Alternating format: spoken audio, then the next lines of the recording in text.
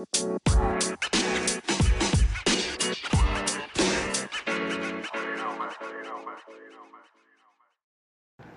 morning. Thank you very much to invite me today for this amazing exhibition. So, can you introduce yourself about this exhibition? Yes. I'm Wim Nijs. I'm the head of collections of DIVA, the Museum for Diamonds, Jewelry and Silver in Antwerp. And we can present today an exhibition in cooperation with the Victoria and Albert Museum. And we present here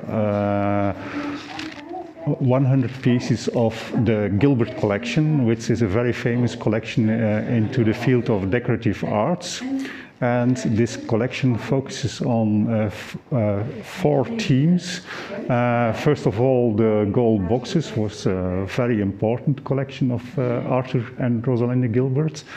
The mosaics, but also gold and silver from the 16th century to the 20th century, and even also portrait miniatures. Okay, so just to explain more about the story of this impressive exhibition, can you explain that this Antwerp is a very huge place, important place for this exhibition. It's the first step for. Yes, we are very proud to present the masterpieces in miniature exhibition here in Antwerp at DIVA, because we are the only and first venue in Western Europe for this exhibition. And it was the aim of Arthur Gilbert to present his collection to the public, and most objects are on show in the Victoria and Albert Museum, but we have now really a top selection of 100 pieces of this collection here on show in Antwerp. Yes, but how many places this exhibition will be go? First step is Antwerp, then it's going to Asia and the States. About 5 venues for this exhibition. And how long does it stay here in this exhibition stays here till the 15th of August. So the people have the time to come over here, and even in the touristic season, if we are happy that we are in a post-COVID period, can still visit the exhibition over here. Because for us it's really important. We focus not only on Belgian tourists, but also from Germany, Holland and France, for instance, that are coming to here. And it's really a unique opportunity because now with COVID, you can't go to England to see his collection. But anyway, we present this type of collection in a totally other way than in the Victoria and Albert Museum. Good. So, we see the man who is sitting on the chair. Yes. Is Arthur? Yes. Arthur Gilbert is really a personality, and at the end of his life he decided that he wants a wax figure of himself. And here you can see that he's represented sitting in his tennis outfit, because he loved tennis when he lived in LA, but also with his phone in his hand. And he was phoning anytime, at night, at day, with the aim to find new pieces and for bidding in auctions.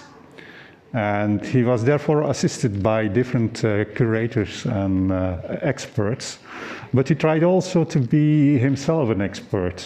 So by his contacts, by studying the objects, what was really important for him, he became from a collectioner to a connoisseur.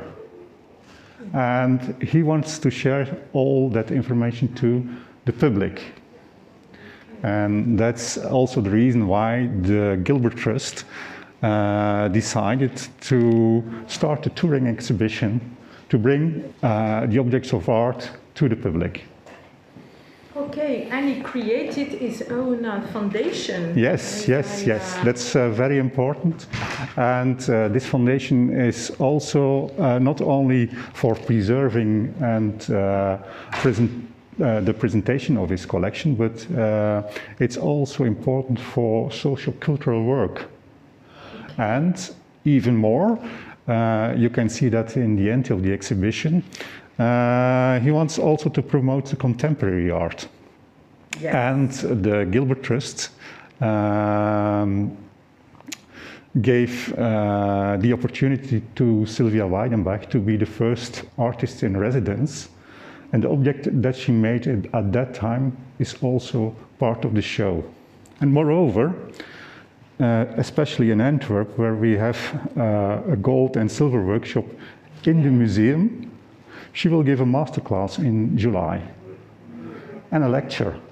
So we are combining those important aspects of the collection from the Gilberts, together with the special aim of Arthur Gilbert himself to promote the arts.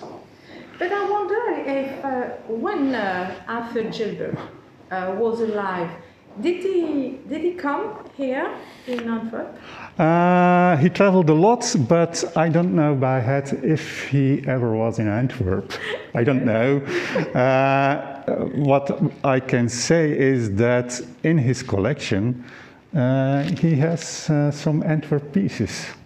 Oh, For instance, an 17th century ciborium made by Joseph Henneke is in his collection, and he has also some other important Belgian pieces in his collection. And that's very interesting for us, that we can combine this information and present some of those objects here in our show. right. And how many pieces were from Belgium that you choose from Belgium? In this presentation, we have 3 objects, one attributed to a silversmith from Flanders in the 16th century. Another one is an 18th century snuff box with a mother of pearl engraving by Norbert Heilbroek, and the ciborium made in Antwerp by Josephus Henneke. Okay, and what kind of object that he was very keen and very interesting by? As I said, Or? well, he was very keen on prestigious objects. Objects with a real story. We have different commemorative pieces into this exhibition. For instance, for Lafayette, but also some snuff boxes with portrait miniatures or monographs by referring to Napoleon, Catherine the Great, Frederick of Prussia, Napoleon, Queen Victoria. So really valuable, but also historically important objects. Because he was also... He was building an image of himself as a wealthy man in Los Angeles, who was very keen on European decorative arts. Because when he worked, what was his job? He was working in the financial world, buying and selling buildings.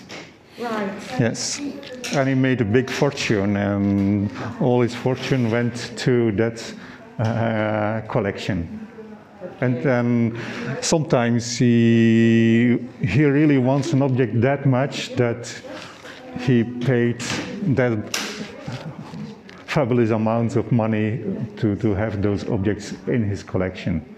And that's also very important. It's the biggest collection of mosaics that you have, and it represents, it's really the story of the mosaics in the 18th and 19th century. And on the other hand, he has also one of the biggest collections with silverwork by Paul de la Merie, one of the most famous English silversmiths in London. And also outside Germany, he has the biggest collection of snuff boxes ordered by Frederick of Prussia, Frederick the Great. So that's really amazing. And when you see one of the snuff boxes that is on our campaign, it's really fabulous box, exceptional, very rare, and he wants to have it against all prices. Yes. Yeah. So he was very famous for his choice of. Yes, and when you are talking to antique dealers about Arthur Gilbert, they know him all, and they have all different stories about him. And we produced also a little magazine to promote the exhibition, and we have put some quotes in it. And there is a quote by Axel Revoort, and he was very positive about the way Gilbert collected. Oh, good. Yes. Okay. But you didn't see, not yet. You only saw. No. We'll take some photos.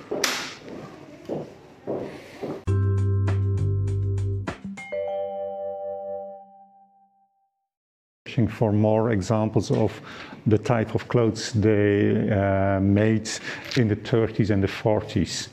And these are just two samples of this fashion industry from Rosalinde Gilbert. Okay. Yes, because also it brings some. It brings it to life. It brings it to life.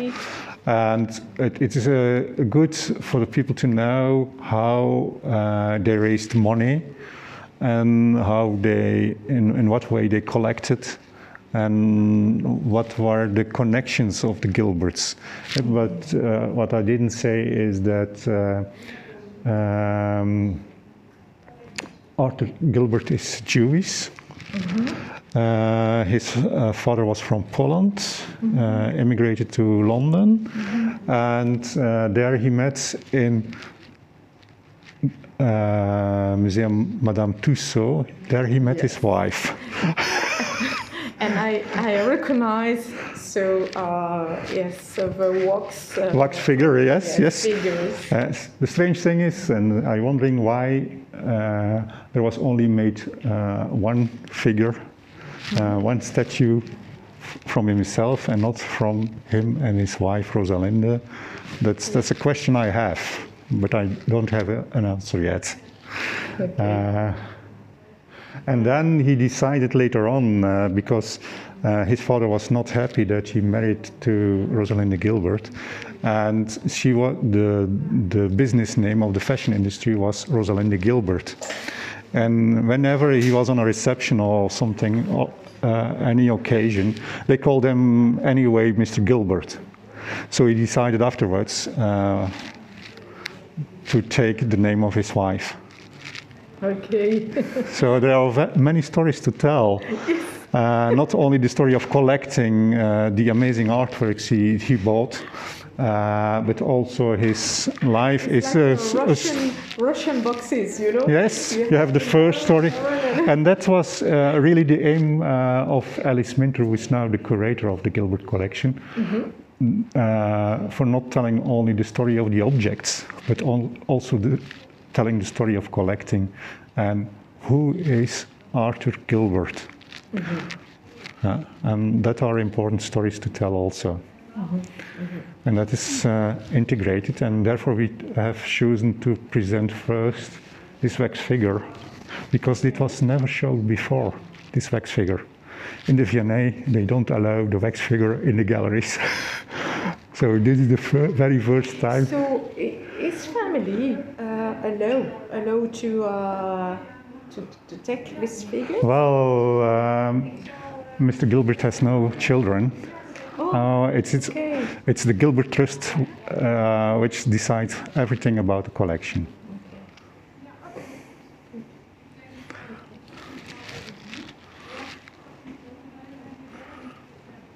very important for us is to tell also about techniques. And we think that's very important to tell, especially about the mosaics. Because you have different types from mosaics that are produced in mainly in Italy from the 18th century onwards. And it became very famous also in the 19th century. And the first mosaic he bought was a mistake, because he thought that he has bought a painting. And when he came at home and he received the painting again in his hands, he started studying it, and it was a micro mosaic, totally made of glass. And that intrigued him very, very much, so he started to collect mosaics. Yes, But yes. it was not in his plan. It was not planned, as is it the case by many collectors. It was not a plan at the beginning. What is, how is it called, this place, this room? It's Italian Kunst? Well, yes. Arts? Italian Well, arts? there are 4 types of objects in his collection, but we decided to present in the exhibition 3 types of presentation. The first one is art of illusion. Okay, in this, And this, share in 3, yes, in this place. yes. Okay. And here we telling the story about the difference between the pietra dure. Here you can see it very well. There are 2 different types of mosaics. Here you have the micro mosaic, and here the pietra dure. But it's not illusion in this. Well, it's the art of illusion. Okay. When you see that one, what do you think? It's flowers, a pot with the flowers. Yes, many people say that's a painting. It's painting, yeah. No, it's no painting, it's a micro mosaic. It are all... This is a sample that you explained to me before. Yes. Okay. We combine here, there in the cabinet you have also the pietra dure with hard stones, and there you can see how they made those type of decoration. Thus, any visitor can see how the techniques, how the objects were made. Can you see on the video? If you want to have it in German, French, or English, you take the QR code and you go to the website of the V&A, where we made subtitles for their website. So we are really working together with the V&A to inform the people about the collection and the techniques from this type of works of art. Okay. Let's go to the illusion. Yes. What is the illusion in this? The illusion is that you think that you are looking to paintings, and that is made by totally different materials, and that's the art of illusion. If you are amateur or you have professional of this, and what you also can see, we have some tabletops, and the very last one at the end of the gangpad is a table when you are looking to the sky of Rome, and that's a double art of illusion, because it's a mosaic and not a painting, and it gives the illusion when you put table on the upside down, it's like you're looking to the sky, to heaven. Yes, it's amazing. It's really amazing. And did he travel a lot? Yes, of course, to discover new things. Yes, absolutely, absolutely. But he was in very narrow contact with antique dealers, and they always presented new type of works of art to him, too. And once antique dealers know that you are searching for particular objects, some of the objects came to him. Okay. Yes. And he was very often bidding on big auctions, but after a certain time he decided not to do that anymore, because when they knew that he was bidding, it was very tricky. So he decided to work together with some different people who are bidding for him. And behind you, yes, you have some boxes, yes, and that's also very interesting in this exhibition, that you can combine the different themes. You have the mosaics, materials as well. yes, The and glass, the wood. yes, and that we choose Art of Illusion as first theme in the exhibition because the techniques that were used to make mosaics comes again to light into the other sections, because the micro mosaics were used also for jewelry and, for instance, snuff boxes. And some of the snuff boxes are integrated here in the first section of the exhibition, like you can see over here. They are really very, very detailed. And there was, in Italy, most of them were produced in Italy, and there were many people who are visiting Italy and they want souvenirs from Rome or Venice or Florence. And they bought. The technique is from, yes. from Italy. Yes. The most techniques are the most important center where this was made was on one side Rome, on the other hand Florence. And as you know, glass, that's particular for Venice, and that was a good resource and inspiration for making the micro mosaics, because they knew very well the techniques how to blow glass in very different colors.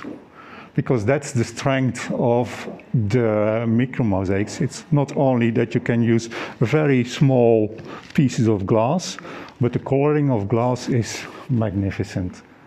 They had really all knowledge to make it the very different colors for micro mosaics. Yes, because they collect the materials as well from the world, so in this sample,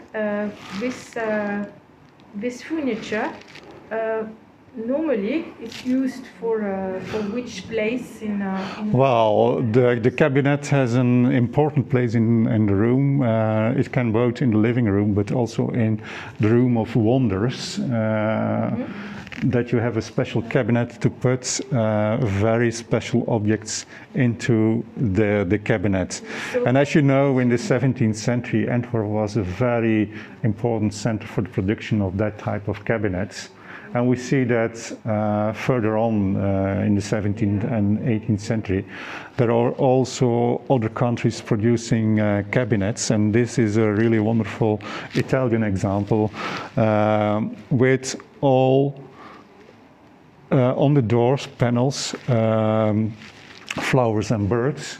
But we know that in the 17th century, for instance, there were also cabinets with silver plaques or with embroidery or paintings. And here you have this type. First, the first thing you think is that this is a cabinet with paintings, but it are pietra dure. Okay, and you can open each... Each door can be opened, each book can be opened, and you have even secret rooms after some of the doors to hide particular objects. Okay, right, and the work of designer and artist, does it exist? Does it still work? That's the kind of work?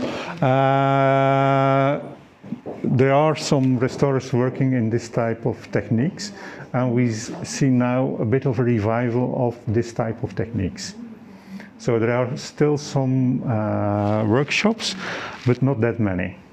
Do you think that this kind of exhibition can open to... Yes, that's an important function of our museum, Museum for Diamonds, Jewelry and Silver, is to promote the crafts and to stimulate people to discover old and new techniques.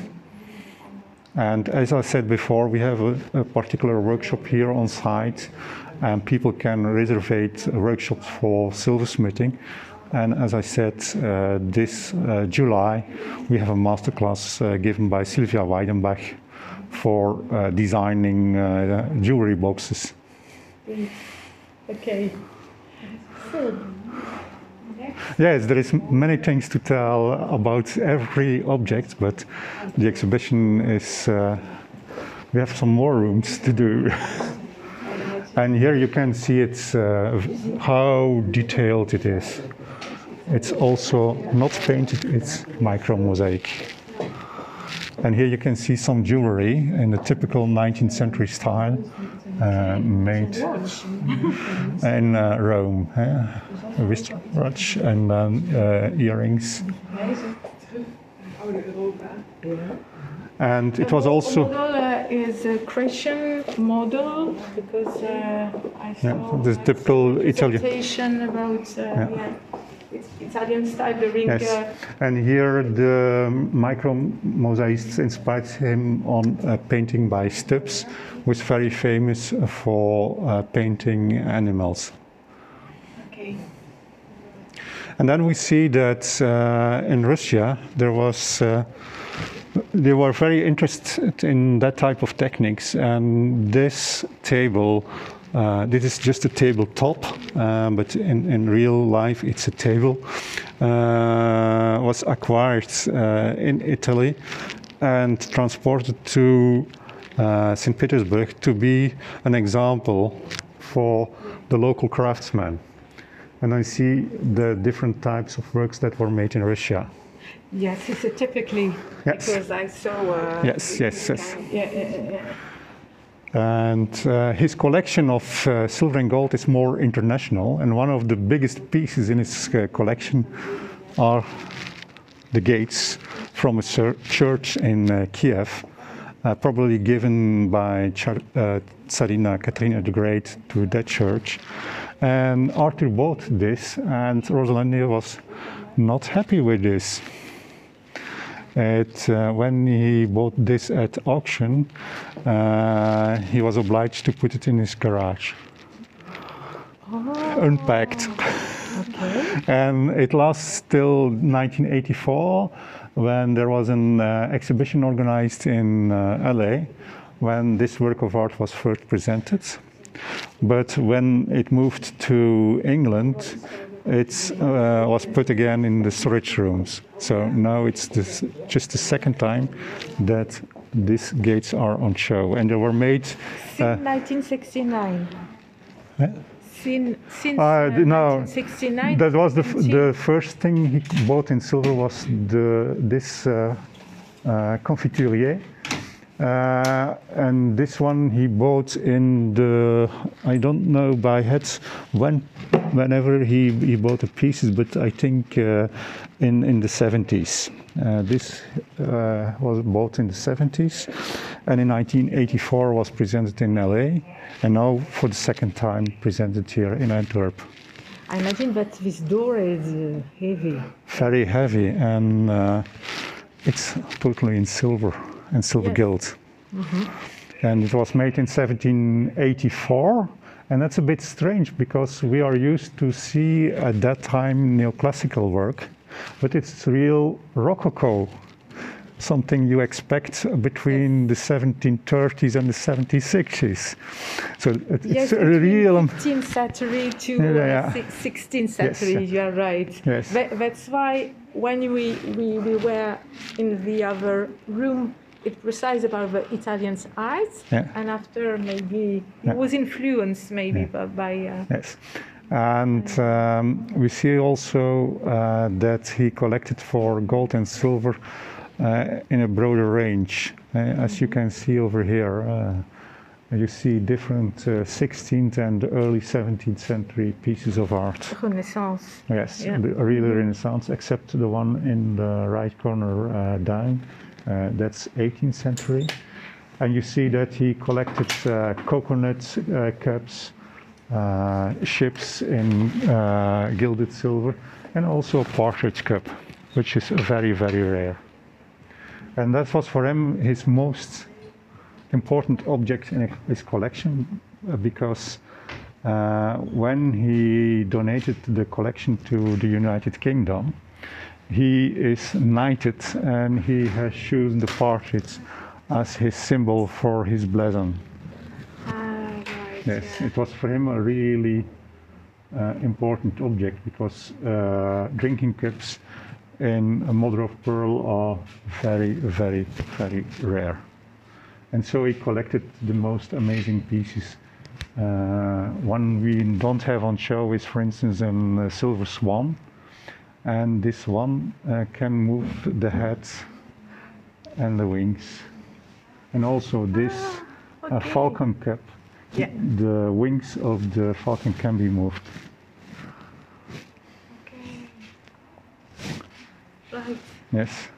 Here we present some tableware from some famous English silversmiths. He has, for instance, the biggest collection of Paul de la Marie work. Not only this water kettle, but also over there we have some candles.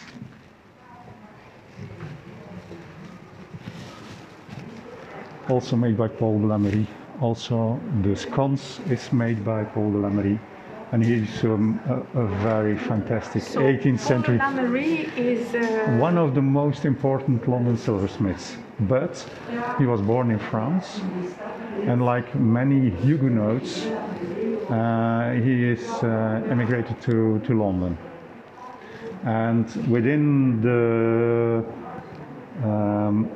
silversmiths in London, the Huguenots were very important.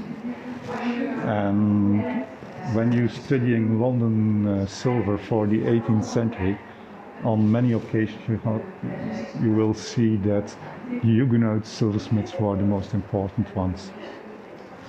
Yes, and Paul, especially Paul de la Marie. And therefore, Gilbert had really good nose to select important works of art in the different layers of his collection. And this épergne, and that's also very strange to use that name, it's a centerpiece. This was put on a table for presenting the dessert, fruits, sweetmeats, and it is the real Rococo made by Thomas Pitts. It's very fine, and they called it an épergne, but this is a word that even not exists in France, because Paris was really the cultural center in the 18th century, and many of the English landlords, English noblemen were buying French products. There was the imitation of the French style. Also the language, French language was important. And the same was applicable for Russia, for instance. So they were working à la mode de Paris. And this is an example. But the strange thing is that they invented a name that even not was used in Paris for this type of vessel. Are there some Flemish art in this exhibition? Yes, then we go back to the back side. Yes. I would like to explain to you. Yes. For instance, this Nautilus cup, it's not sure whether it's made in England or in Flanders, but Flanders was very known for making silver mounts with fabulous decoration inspired by the work of Cornelis Floris. But we don't have, in this case, proof that it was really made in Flanders, but this is an attribution. In another showcase, we have a 17th century object.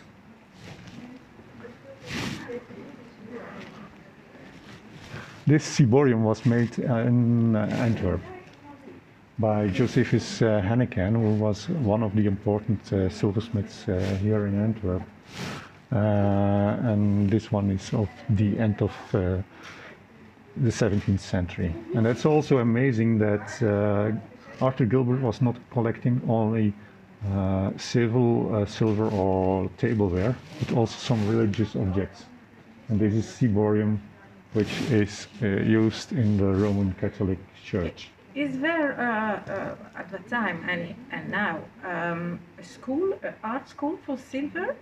In Belgium, you have different schools where you can both study for jewelry and silver. You have the academy in Antwerp.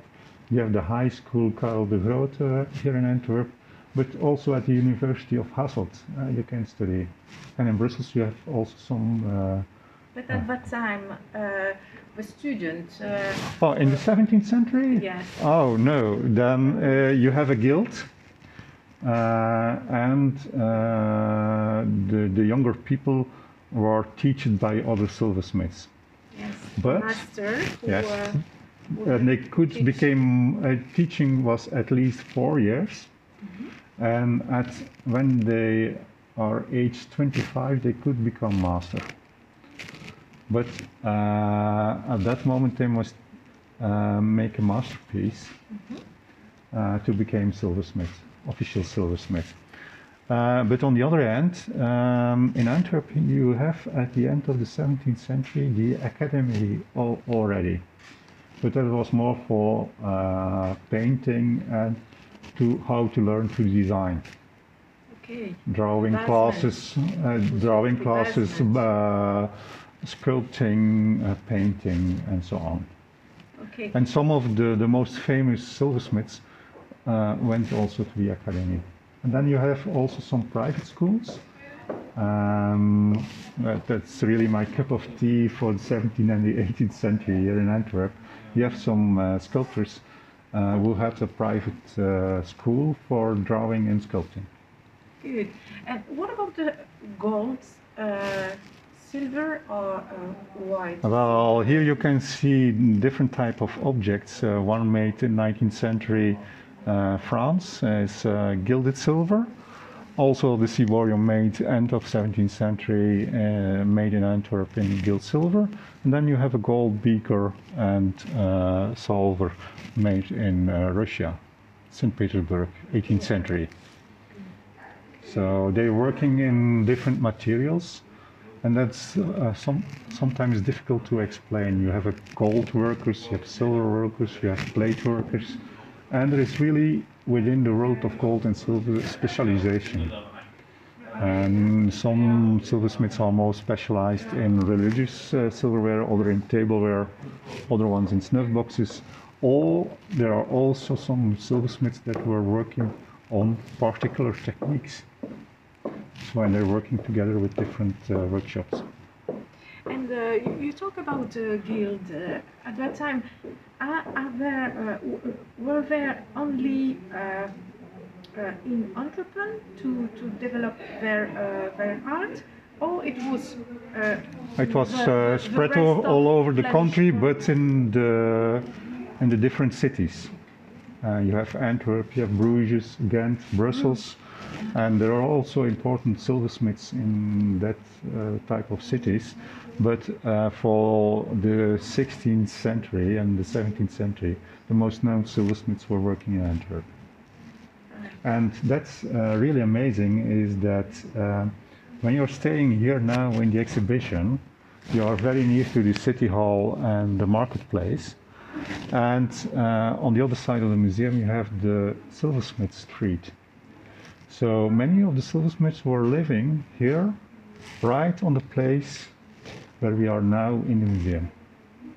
Okay. And that's people, tourists can visit the place to meet some silver crafts or.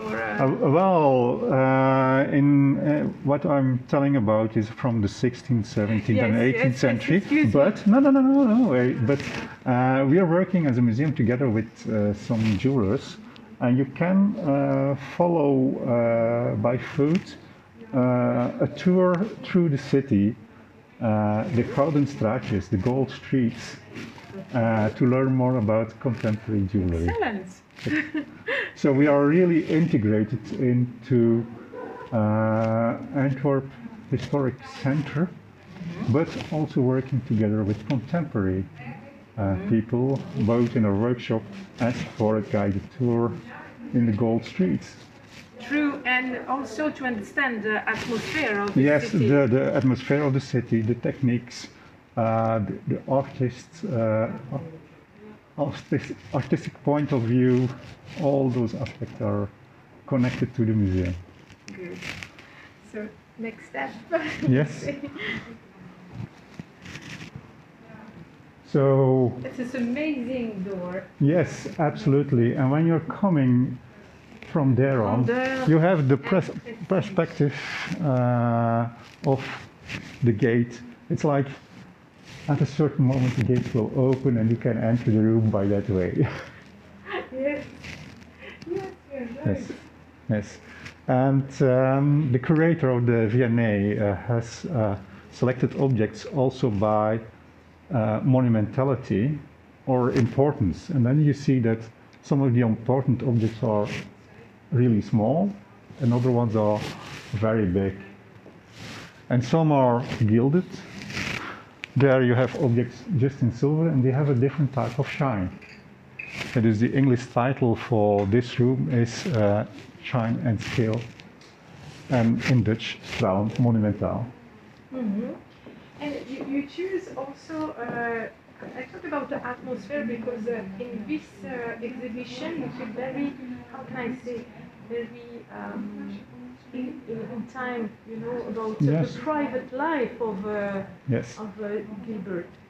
And it's really... Yes, it's a warm it's a welcome. feeling, It's a warm welcome, and that's very important. And you can learn step by step how he collected and what he collected.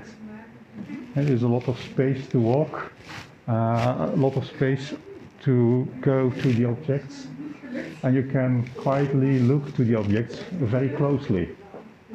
And that was also one of his aims, that you could look very closely to objects.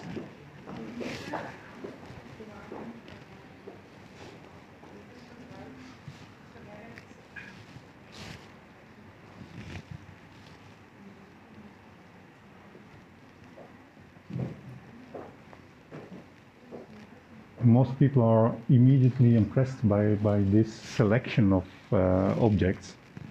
But when you know that you have 1,000 objects in his collection. Yes,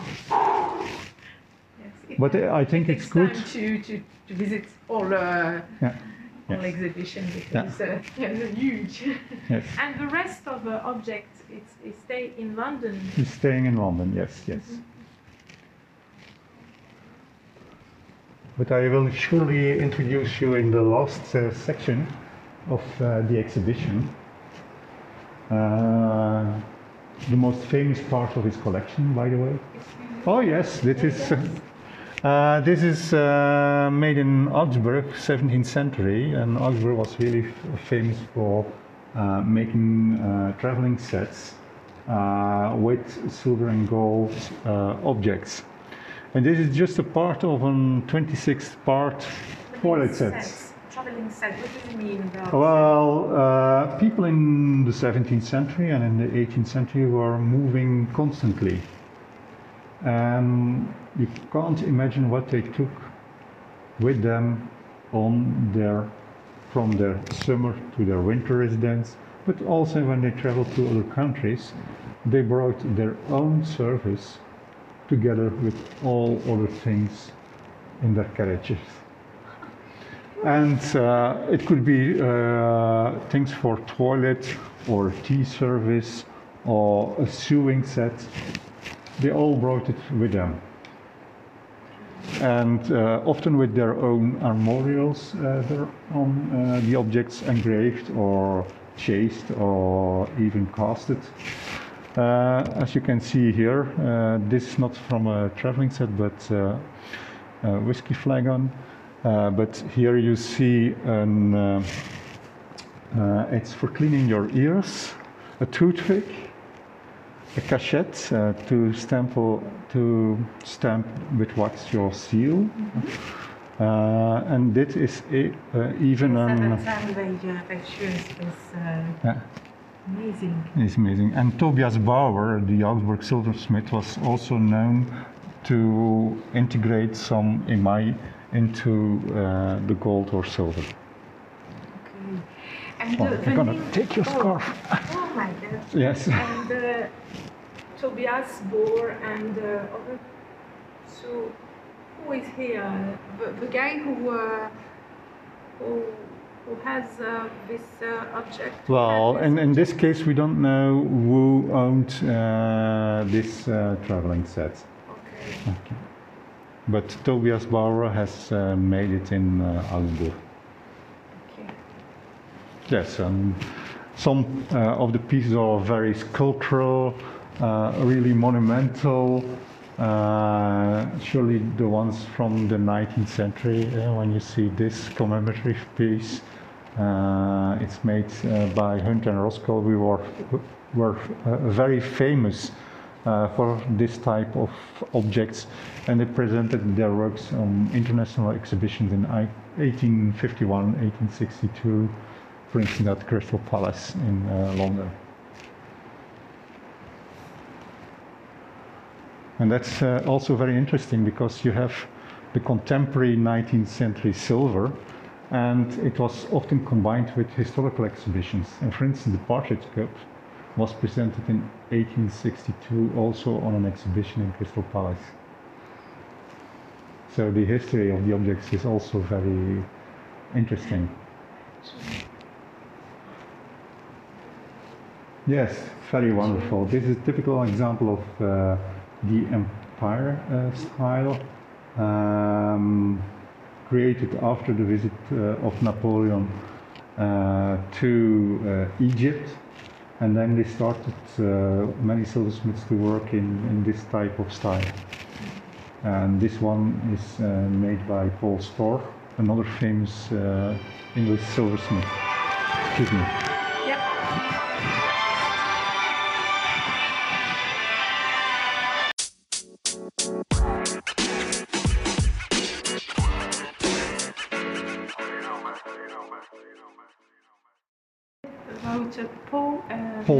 Paul Storr. It's one of the other famous English silversmiths, and he worked a lot together with Rundell, Bridge and Rundell, who were the royal purveyors in England, but not only in England but also in Belgium after 1830, because King Leopold I was first married to the Princess of Wales, but she died very early. Yeah. And afterwards he became King of the Belgians, and in the collection, the Belgian Royal Collection, we have also some very important works made by Rundell, Bridge and Rundell. It's really the top in the first half of the 19th century London. And you make also this... that's another workshop, James and Elizabeth Bland. This was made in the end of the 18th century. It's a wine cooler, and this belonged to one of the sons of George III. And that's also amazing because the tureen was in the collection of one of his brothers. So there is really a royal context for those two objects. So for you it will be interesting, but also difficult to make some link, because there is a lot of objects. There is a lot to tell. There is a lot to tell, and happily we can inform the people on different levels. You have some general texts, you have particular texts about groups of objects or even individual objects. And on the other side, you have also the catalog, which is published in English. And here we are starting with the snuff box and the portrait miniatures. And therefore we decided also to have some objects on loan from the Fashion Museum in Antwerp. to show how snuff boxes were integrated in a sack that was put around the waist. Okay. So they are really, and a woman. yes, they were both wearing snuff boxes. And that's the real strange thing about snuff boxes. They are decorated overall, at the bottom, at the upper side, at the cover, inside, they were decorated overall. And there are some snuff boxes that are very different to present in an exhibition because they are not flat, because they were wearing the snuff boxes really. And they were made in very, very different materials, mostly gold, but also with the addition of diamonds. And the first snuff box you see over here was donated to Mr. Dimsdale. And that was the last object added to the exhibition because he got this snuff box because he invented a technique for vaccination. Vaccination, yes, of course. And now we wear nowadays. But at that time, campaign. he got a really very valuable snuff box with diamonds for inventing a vaccine. Yes, it's a small box. For me, it's a big box. But here you have a more intimate box, but from bigger proportions. Well, what they put inside? Tobacco. Tobacco. And not for smoking cigars or cigarettes, but for sniffing. Ah, yeah. En français, bois à priser. And they were very valuable. And it was also sort of, in some cases, it was a diplomatic gift, or to commemorate a special thing people did. And the people could choose whether they kept the objects with them or sold the diamonds apart and melting gold for money. They were not paid for diplomatic or other services, but they got a box. And it was up to the person to decide what he would do with this.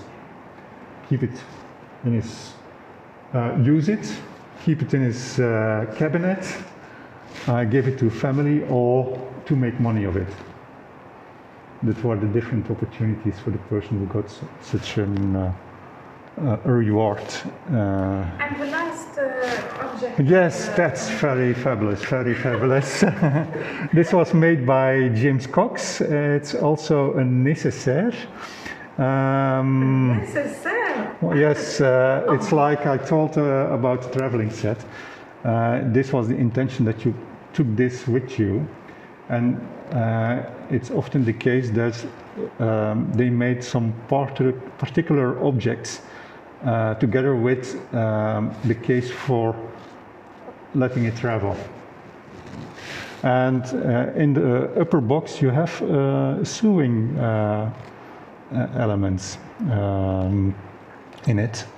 And James Cox is very famous for his automats and timepieces. Oh, it all is made in gold. No, you have different materials. You have a hardstone agate, and then you can see here that it's indeed with gold. In this case, this is not gilded silver, but gold. And then you have emaille and some other stones integrated. What kind of stone? These are imitations. They are from glass.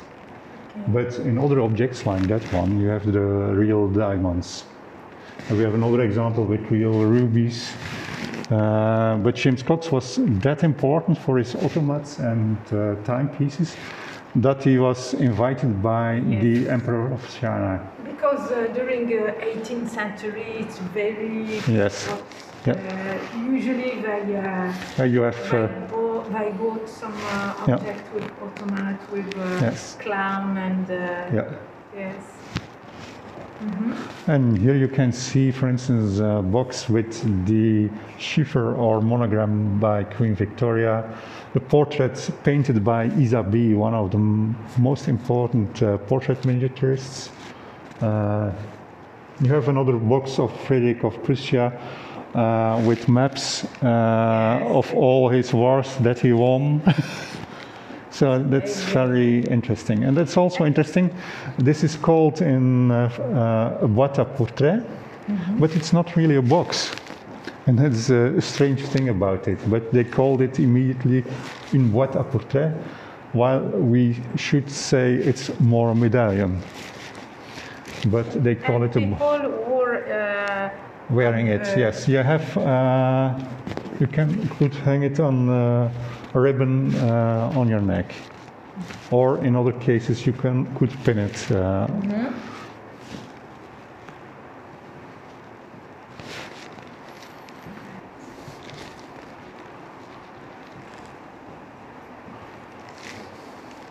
Here we say something about techniques and the different techniques. On the one side you have enamel, but also the particular decoration. It's like oyster. Yes, yes, and that's also particular for snuff boxes. They were made in all types of objects. Further on you can see a cushion. That is a snuff box. But you have also snuff boxes in the form of dogs or any other animal or furniture. It's they were very inventive. Yes. For instance, this is a very important one made by Jean-Luc Rollet, who was the most famous French gold box maker in the 18th century. So all well-known artists are represented in his collection. The very important historical persons are represented in the collection. It's really, really amazing. This is a very strange one. Hunter with... It was a special... This is a very particular box. It's in gold. Yes. While you should think it's wood carving from the black wood in Germany, but it's really made in gold, and they made a coffin of crystal around it, and that's very strange to me, but very interesting. Yes, because they cover of glass. Yes. These are two very typical 18th century examples. That's a very particular 19th century example. This one? That's 19th century, yes. And this 18th century. This is a very typical classical one. This is a classical one, but very valuable. And to protect each piece from, the time, from not be, how can I say, because it is created during 18th and we are very carefully. We are very carefully. Because and you can see some boxes were made in different countries. This is I like it very much, made in Sweden. You have also one in Vienna. You have also very different materials,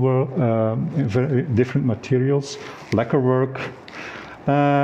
This is made by another famous miniaturist, Van Blarenberg. And here you have also a Belgian example. It's an engraving made by Norbert Heilbroek, who is very famous for engraving on mother of pearl. And all those plaques of mother of pearl were distributed all over Europe. And sometimes immediately after the creation of the mother of pearl plaques, but sometimes 20 years later mounted in silver or gold cage. Because this material or technique was only in this place at the time? No, there were different centers of production, but for the southern Netherlands, he was the one who was very good in engraving mother of pearl. And they were very sought after, and so the plaques were sent to different countries.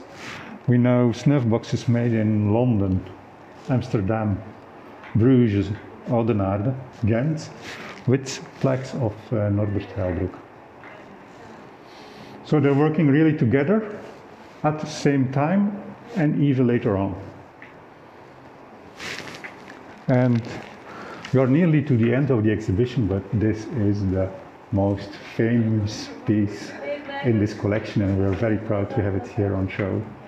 This was made for Frederick of Prussia, Frederick the Great, and it's made in hard stone, the chiroplast, the green stone, just 2 parts with a gold mount, and it is amazing, and full of diamonds, not only on the upper side, but also on the back, inside. Yes, that's why you put a mirror to see. Yes, that even beneath there are.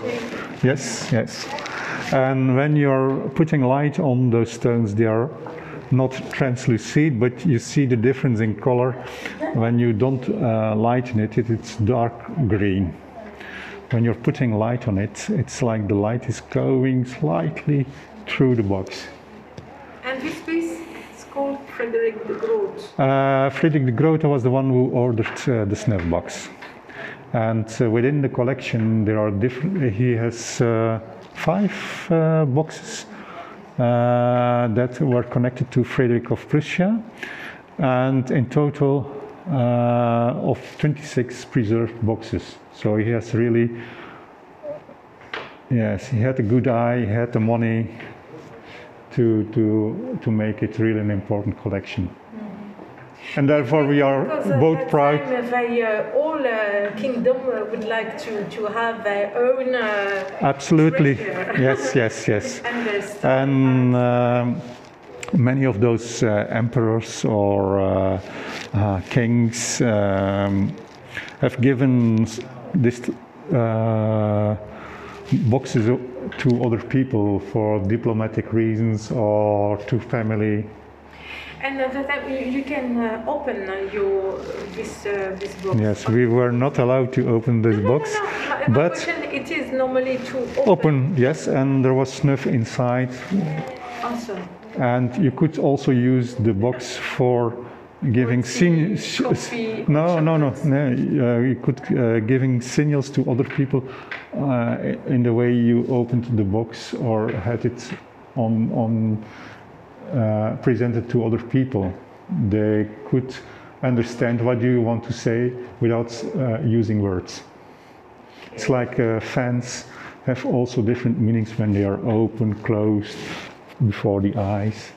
And there is also a language for snuff boxes. Yes, but I'm really, how can I say, I'm astonished. I'm surprised because normally it is small. Yes. Small. Yes, you should expect tiny boxes, but they are really consistent, yes. impressing, absolutely. Wow, glasses. Yes, and that's one we also use in to promote the exhibition. It's a very lovely snuff box in crystal rock, together with enamel, diamonds and gold. Also in the same century, yeah. But not in the same place. Nearly the same place, because this was made in Berlin, but the court of Frederick of Prussia was in Dresden, and Dresden is very important. So. Yes, because at that time Tsar and yes. Germany kingdom was very linked to. Yes, yes. And so within this exhibition you have different wonders to look at. Yes. It's really amazing to have all those objects here in Antwerp on show. And you can take your time to look at it. Yes, okay.